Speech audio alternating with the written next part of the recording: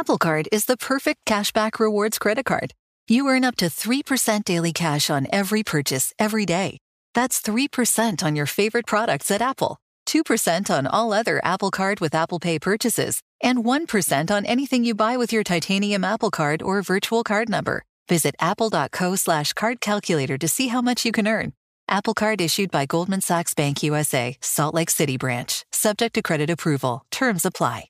The less your business spends, the more margin you keep. But today, everything costs more. So smart businesses are graduating to NetSuite by Oracle. NetSuite is the #1 cloud financial system, bringing accounting, financial management, inventory, HR into one proven platform, helping you reduce IT costs, maintenance costs, and manual errors. Over 37,000 companies have already made the move to NetSuite. Now through April 15th, NetSuite is offering a one-of-a-kind flexible financing program. Head to netsuite.com/earnings right now. netsuite.com/earnings.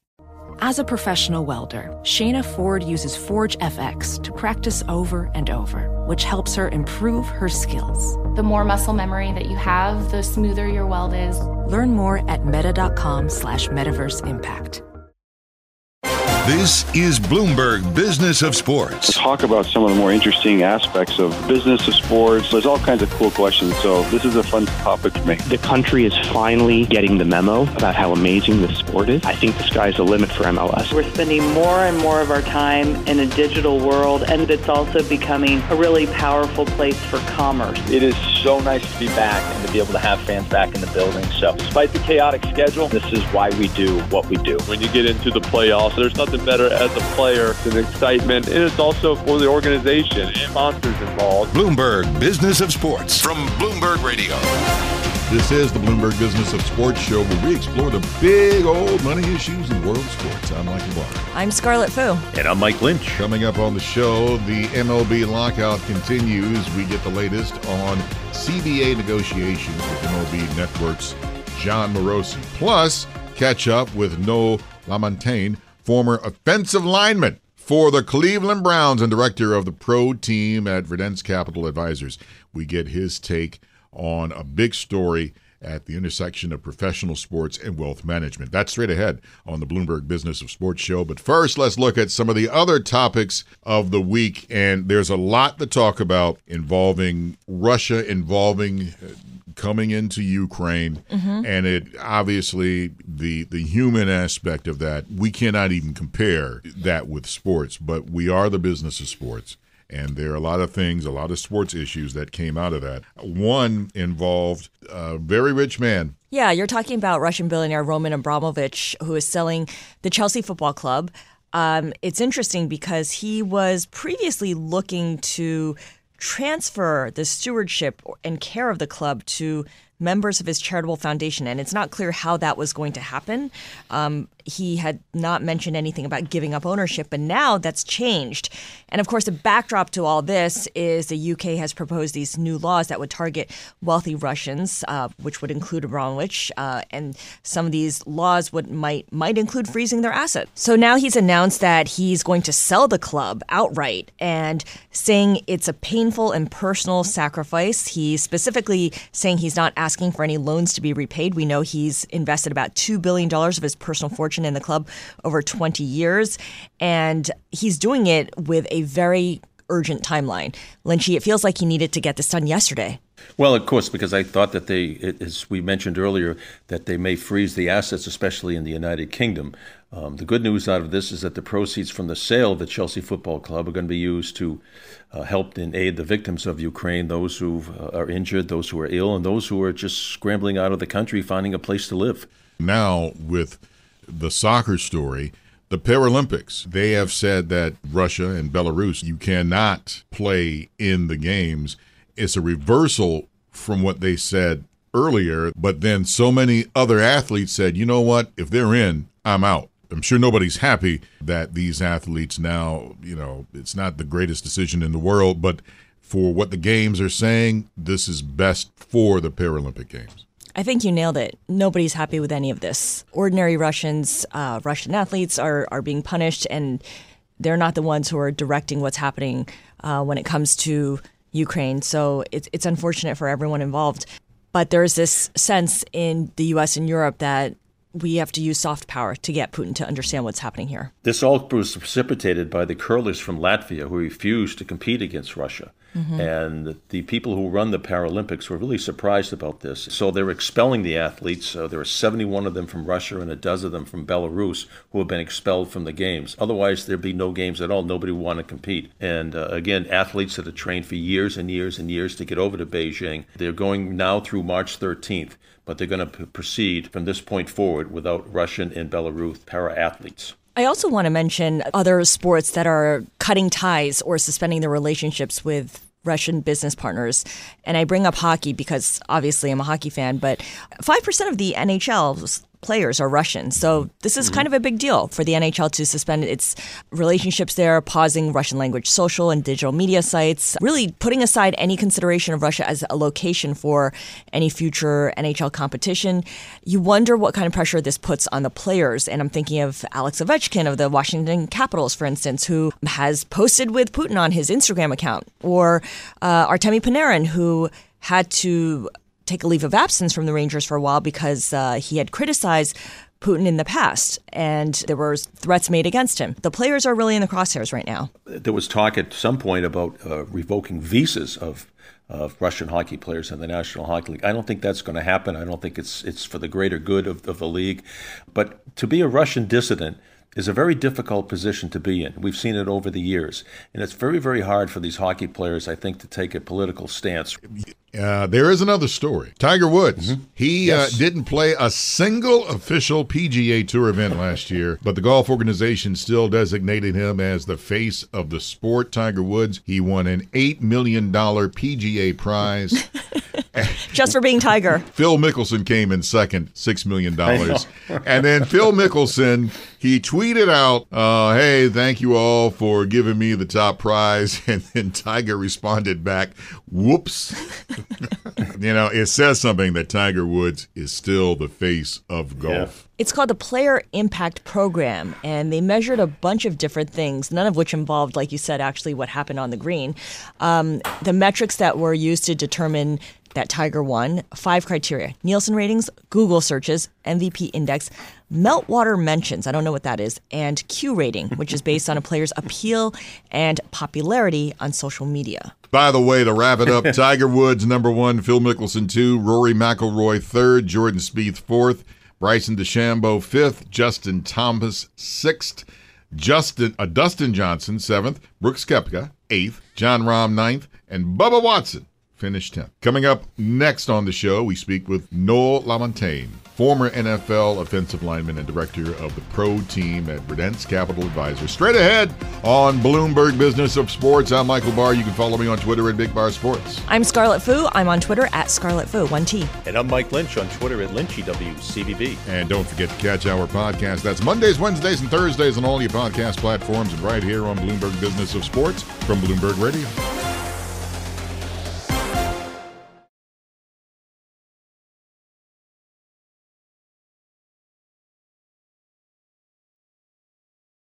This is Bloomberg Business of Sports with Michael Barr, Scarlett Fu, and Mike Lynch from Bloomberg Radio. This is the Bloomberg Business of Sports show where we explore the big money issues in the world of sports. I'm Michael Barr. I'm Scarlett Fu. And I'm Mike Lynch. Coming up on the show, opening day delay on. We'll get the latest on CBA negotiations with MLB Network's Jon Morosi. But first, let's talk wealth management for professional athletes. I need to call this guy, too. According to a report from the New York Times, Milwaukee Bucks point guard Drew Holiday and his wife, former pro soccer player and Olympic gold medalist Lauren Holiday, they have joined 2 NBA players in a lawsuit against Morgan Stanley and a former broker alleging inappropriate distribution of money. The Holidays allege that the ex-Morgan Stanley broker was entrusted to make basic long-term investments but steered millions of dollars to dubious individuals, losing most of it in the process. So let's talk more about all of this with Noel LaMontagne. He is the director of the pro team at Verdant Capital Advisors and a former offensive lineman for the Cleveland Browns. See, that's where I know that name. Noel, welcome to the show, sir. Thanks for having me. I really appreciate you all having me on. Well, let's start with that, because we did the setup there about some of the players that are saying, hey, we were scammed. My question to you is, if this is true, is this something that's normal that happens in the business? Unfortunately, the more that we have helped provide the types of services that we do for ultra high net worth individuals into the athlete entertainer space, the more we're seeing a lot of questionable things being done with the assets of these types of individuals. And I think it boils down to there's a lot of athletes and entertainers who have so many other things going on in their lives that they're asleep at the wheel when it comes to their finances. And whether something nefarious or just something maybe unknown, agreed upon, but not 100% aware of what was actually happening here, I can tell you that we're just seeing too much of this. There's too much of a lack of awareness in this space with these types of clients. They're not paying enough attention to what their advisors are doing with their money, why they're doing it, how the mechanisms actually work. They're giving up control in ways that they shouldn't be giving up control. And, you know, in the good old days, people just wanted to stuff all their cash into mattresses. Unfortunately, that would actually be a better outcome than what a lot of these people are doing, trying to get in with these fancy boutique groups and individuals who really just aren't looking out for their best interest. Well, professional athletes are definitely more vulnerable than a lot of ordinary investors. There was an Ernst & Young report last year quoted in the Times that said professional athletes reported almost $600 million in fraud-related losses from 2004 to 2019. So certainly there's a trend there, and it's troubling. But the folks who say they got scammed here, they did what a lot of ordinary investors do and what they should do, right? They relied on a big-name brokerage, Morgan Stanley, and it's not like they went and found someone dodgy. They found someone that is attached to a firm that has a reputation for doing things properly.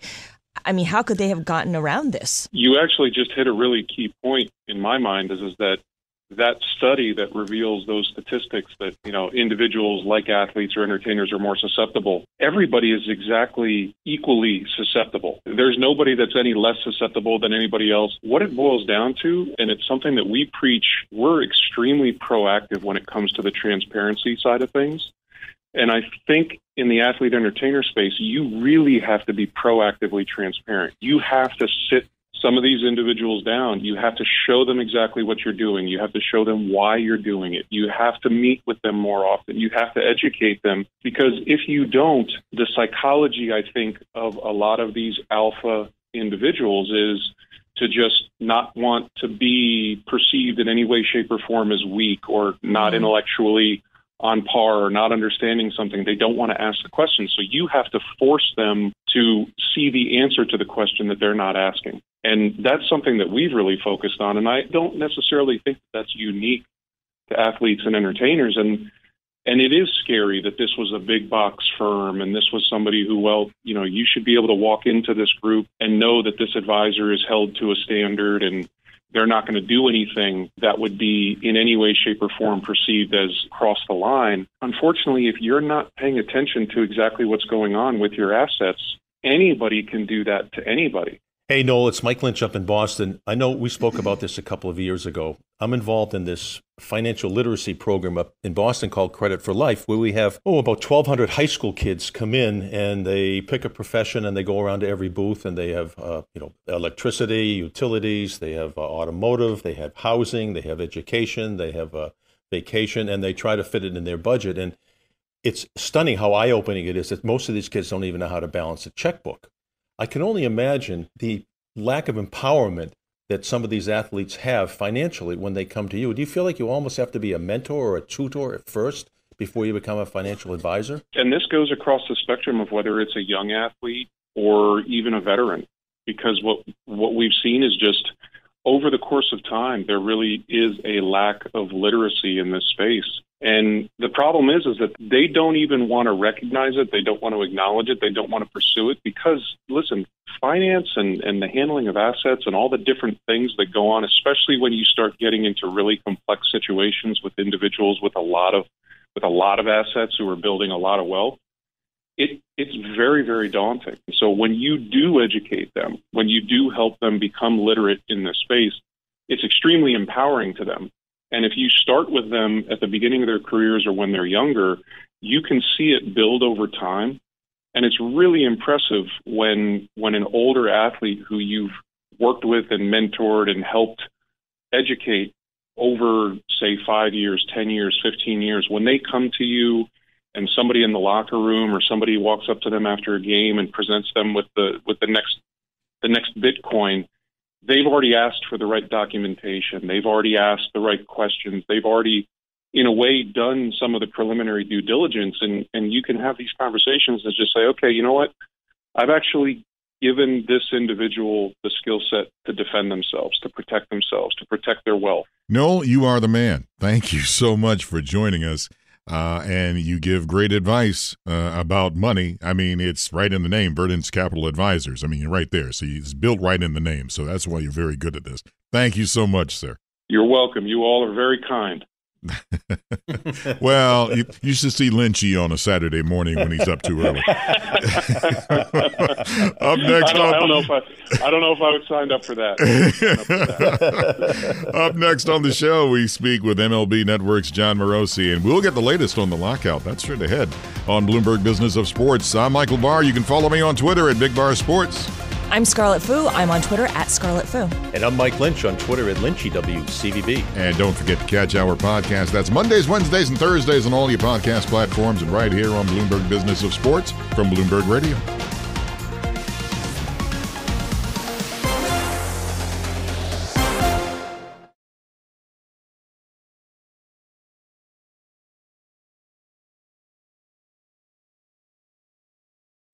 This is Bloomberg Business of Sports with Michael Barr, Scarlett Fu, and Mike Lynch from Bloomberg Radio. Thanks for joining us on the Bloomberg Business of Sports show. We explore the big money issues in the world of sports. I'm Michael Barr. I'm Scarlett Fu. And I'm Mike Lynch. And let's turn to Major League Baseball now, where the lockout continues. The league announced the delay of the 2022 regular season after failing to come to an agreement on a new collective bargaining agreement with the Players Association. Commissioner Rob Manfred addressed the media this past week. So far, the parties have failed to achieve their mutual goal of reaching an agreement. The calendar dictates that we're not going to be able to play the first two series of the regular season, and those games are officially canceled. MLB Commissioner Rob Manfred.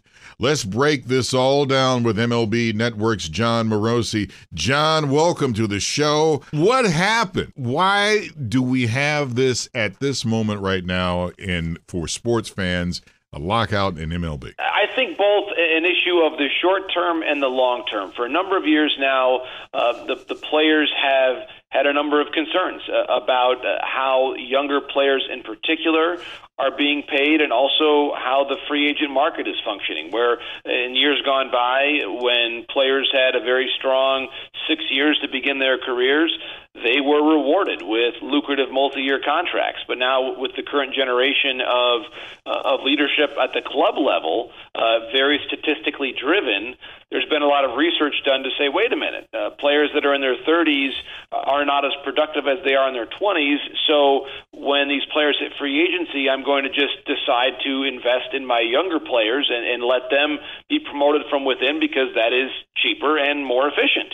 And so when that decision process is replicated, there's a lot of hard feelings on the part of the union. So against that backdrop of years of, I think, a reduction in the collaboration between the sides, you have now this CBA negotiation becoming very pitched from a standpoint of the feelings on both sides and what each side is trying to achieve here, where the union believes the status quo is simply not tenable any longer. And MLB, I think on their behalf, they've proposed a number of wins for the players, increasing the minimum salary to $700,000, increasing this new bonus pool for younger players to be paid when they have historic types of achievements. So there have been wins put in this agreement, Michael, but just not enough to where the union is satisfied. I think ultimately we're going to have to see that competitive balance tax threshold that we talk so much about, which is the union calls it the soft cap. It is effectively the upper bound that teams can spend to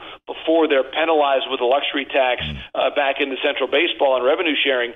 That is now, I think that the key question is of how high that number can go. And until that number gets higher than where it is right now, which is $220 million per team per year, I think this lockout's going to continue. So we were talking with Noel LaMontagne a little bit earlier. He's a former collegiate and NFL player, and he now runs Verdant's Capital Advisors. And he was just remarking how the MLB Players Union is strong. It's stronger than, say, the NFL Players Union. The players are united. They're educated on this. They have a longer career in the sport than, say, football players do. They've got the experience. They've gone through a lot together. I'm just curious, from where you stand, how formidable is this union versus, say, other players' unions in other sports? Because they're up against Rob Manfred, who will represent the owner's side. Right, Scarlett. It's a great question. I think anecdotally this is as strong as we have seen the union in a long time, maybe in decades, in terms of the unification of that group. And they've been preparing for this for a while. They have seen these storm clouds coming. And I would say this, that both sides in this negotiation, it's important, I think, for us to all remember that they're not monolithic in any way. On the players' side, there are fundamental differences in terms of the backgrounds of the players. Obviously, a college player, a high school player, an international player, they all arrive to this point with different life experiences. And in some ways, it's difficult to stitch together a unified front when you're talking about a player who perhaps has a high school education, signs at 18, and this is now their chance to make it big professionally. That person who has not yet really earned a big fortune is in a fundamentally different place than, for example, a Max Scherzer who just signed another lucrative free agent deal with the New York Mets. The New York Yankees or the Los Angeles Dodgers has a different set of economic and financial parameters and expectations than the owner of the Pittsburgh Pirates or the Miami Marlins or the Tampa Bay Rays. I think what we'll never really know, Scarlett, but I think it's a very interesting question that you're raising here. Would we already have a deal if you were to put in a vacuum Rob Manfred and his negotiating team to say, what do you think is a fair deal? And if they were to then strike that deal, we might already have a deal, so to speak, but for the fact that 2/3 of the owners must ratify it. So this is not necessarily just what is a fair deal according to Rob Manfred. It's what is a fair deal in the mind of, to use the political term, his caucus. Up next on the show, stay tuned for more of our conversation with MLB Network's Jon Morosi. And we'll also talk about trying to get the pay for the young players in baseball. That's straight ahead on Bloomberg Business of Sports. I'm Michael Barr. You can follow me on Twitter at Big Bar Sports. I'm on Twitter at Scarlet Fu. And I'm on Twitter at Lynchy WCVB. And don't forget to catch our podcast. That is Mondays, Wednesdays, and Thursdays on all your podcast platforms and right here on Bloomberg Business of Sports from Bloomberg Radio.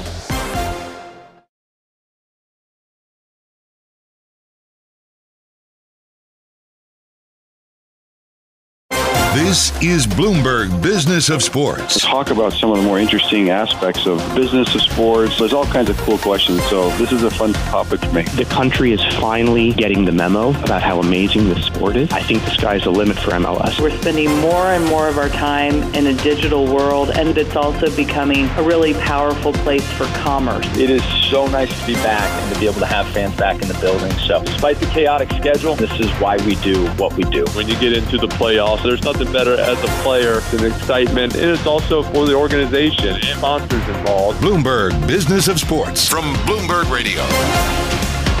This is the Bloomberg Business of Sports show where we explore the big money issues in the world of sports. I'm Michael Barr. I'm Scarlet Fu. And I'm Mike Lynch. Well, it's nearly 3 months since the MLB lockout began. Now the first two series of the 2022 regular season canceled. Let's continue our conversation with MLB Network's Jon Morosi. And John, one of the topics that is on the table, it's about trying to get money for the young baseball players. The minimum salary in MLB, I believe, is $675,000.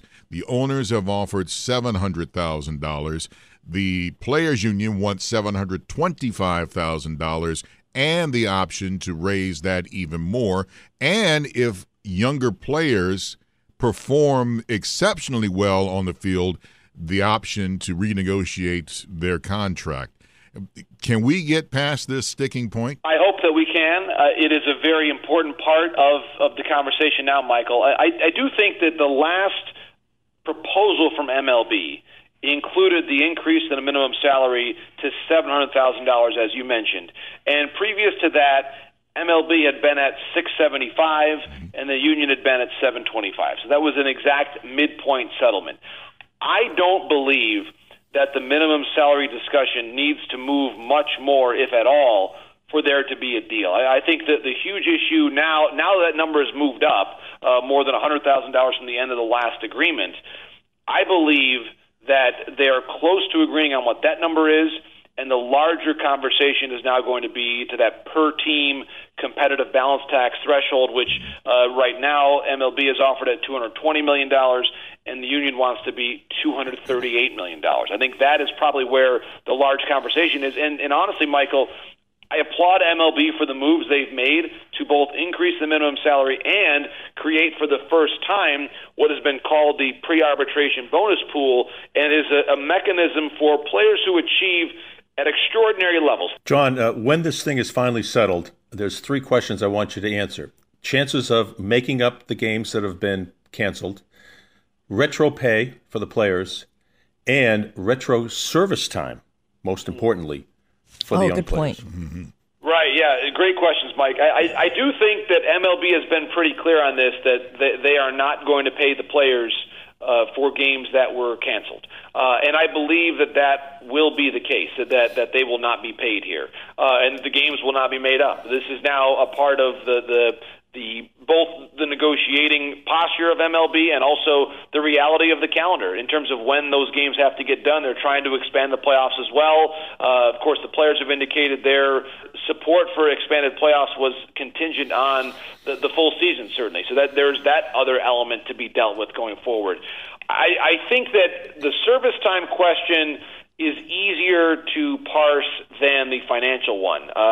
You can at least credit, especially because a full year of service is actually a fewer number of days than are in the Major League season. There's a little bit of a wiggle room there of about a couple weeks, effectively, which again speaks to why it is crucial from a standpoint of the accounting in that respect to get the game back on the field before the end of April. Then the service time question is much easier to answer. You hope to be able to play games on Jackie Robinson Day. But in terms of paying players, if it's a 154-game season, just to use that round number, 156, I think they're going to be paid for 156. I don't think the retroactive pay is going to be restored at the full level, nor will those games be made up. And every week now that we go without a deal, I believe, Mike, is going to be a week of regular season baseball games lost.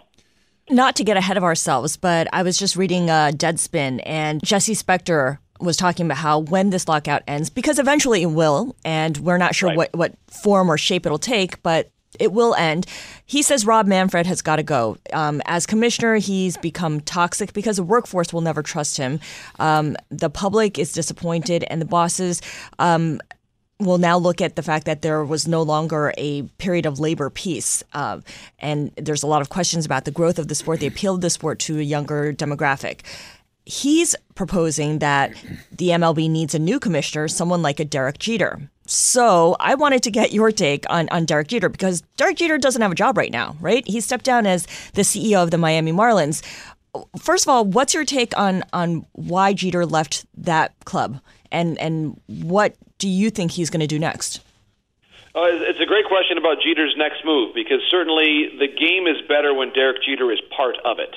A couple things there. Number one, when Derek joined the Marlins, he talked about wanting to build a winning culture, and certainly they made a lot of steps along that process. They made the playoffs in 2020. They won a playoff round against the Cubs at Wrigley Field.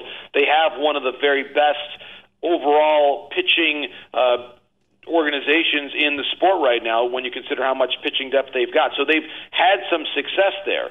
The issue, I think, is that Derek perhaps looks around and sees that the payroll numbers that he thought they were going to be able to go to are not, in fact, going to be delivered. And he makes his decision known while the MLB and MLBPA officials were negotiating at the spring training home of his organization. So clearly, the timing of it all, I don't think it was a coincidence. I think there was certainly an understanding that Derek was dissatisfied with the way things were going with the Marlins, and perhaps that could be extrapolated over the industry itself to say, hey, as much as I love baseball, I need to leave right now and see what happens going forward. I do think there is a role for him in the game in the future. Whether it's commissioner or not certainly is not for me to say, but I do believe his leadership, his understanding of what it takes for a player to achieve at the highest levels, and also now his management background, make him a key leader going forward. It's a simple and blunt question with this work stoppage. How much has this damaged the game of baseball? Well, the commissioner said himself a month or so ago that losing games would be disastrous, and I think that is correct. It's a disaster on a lot of different levels.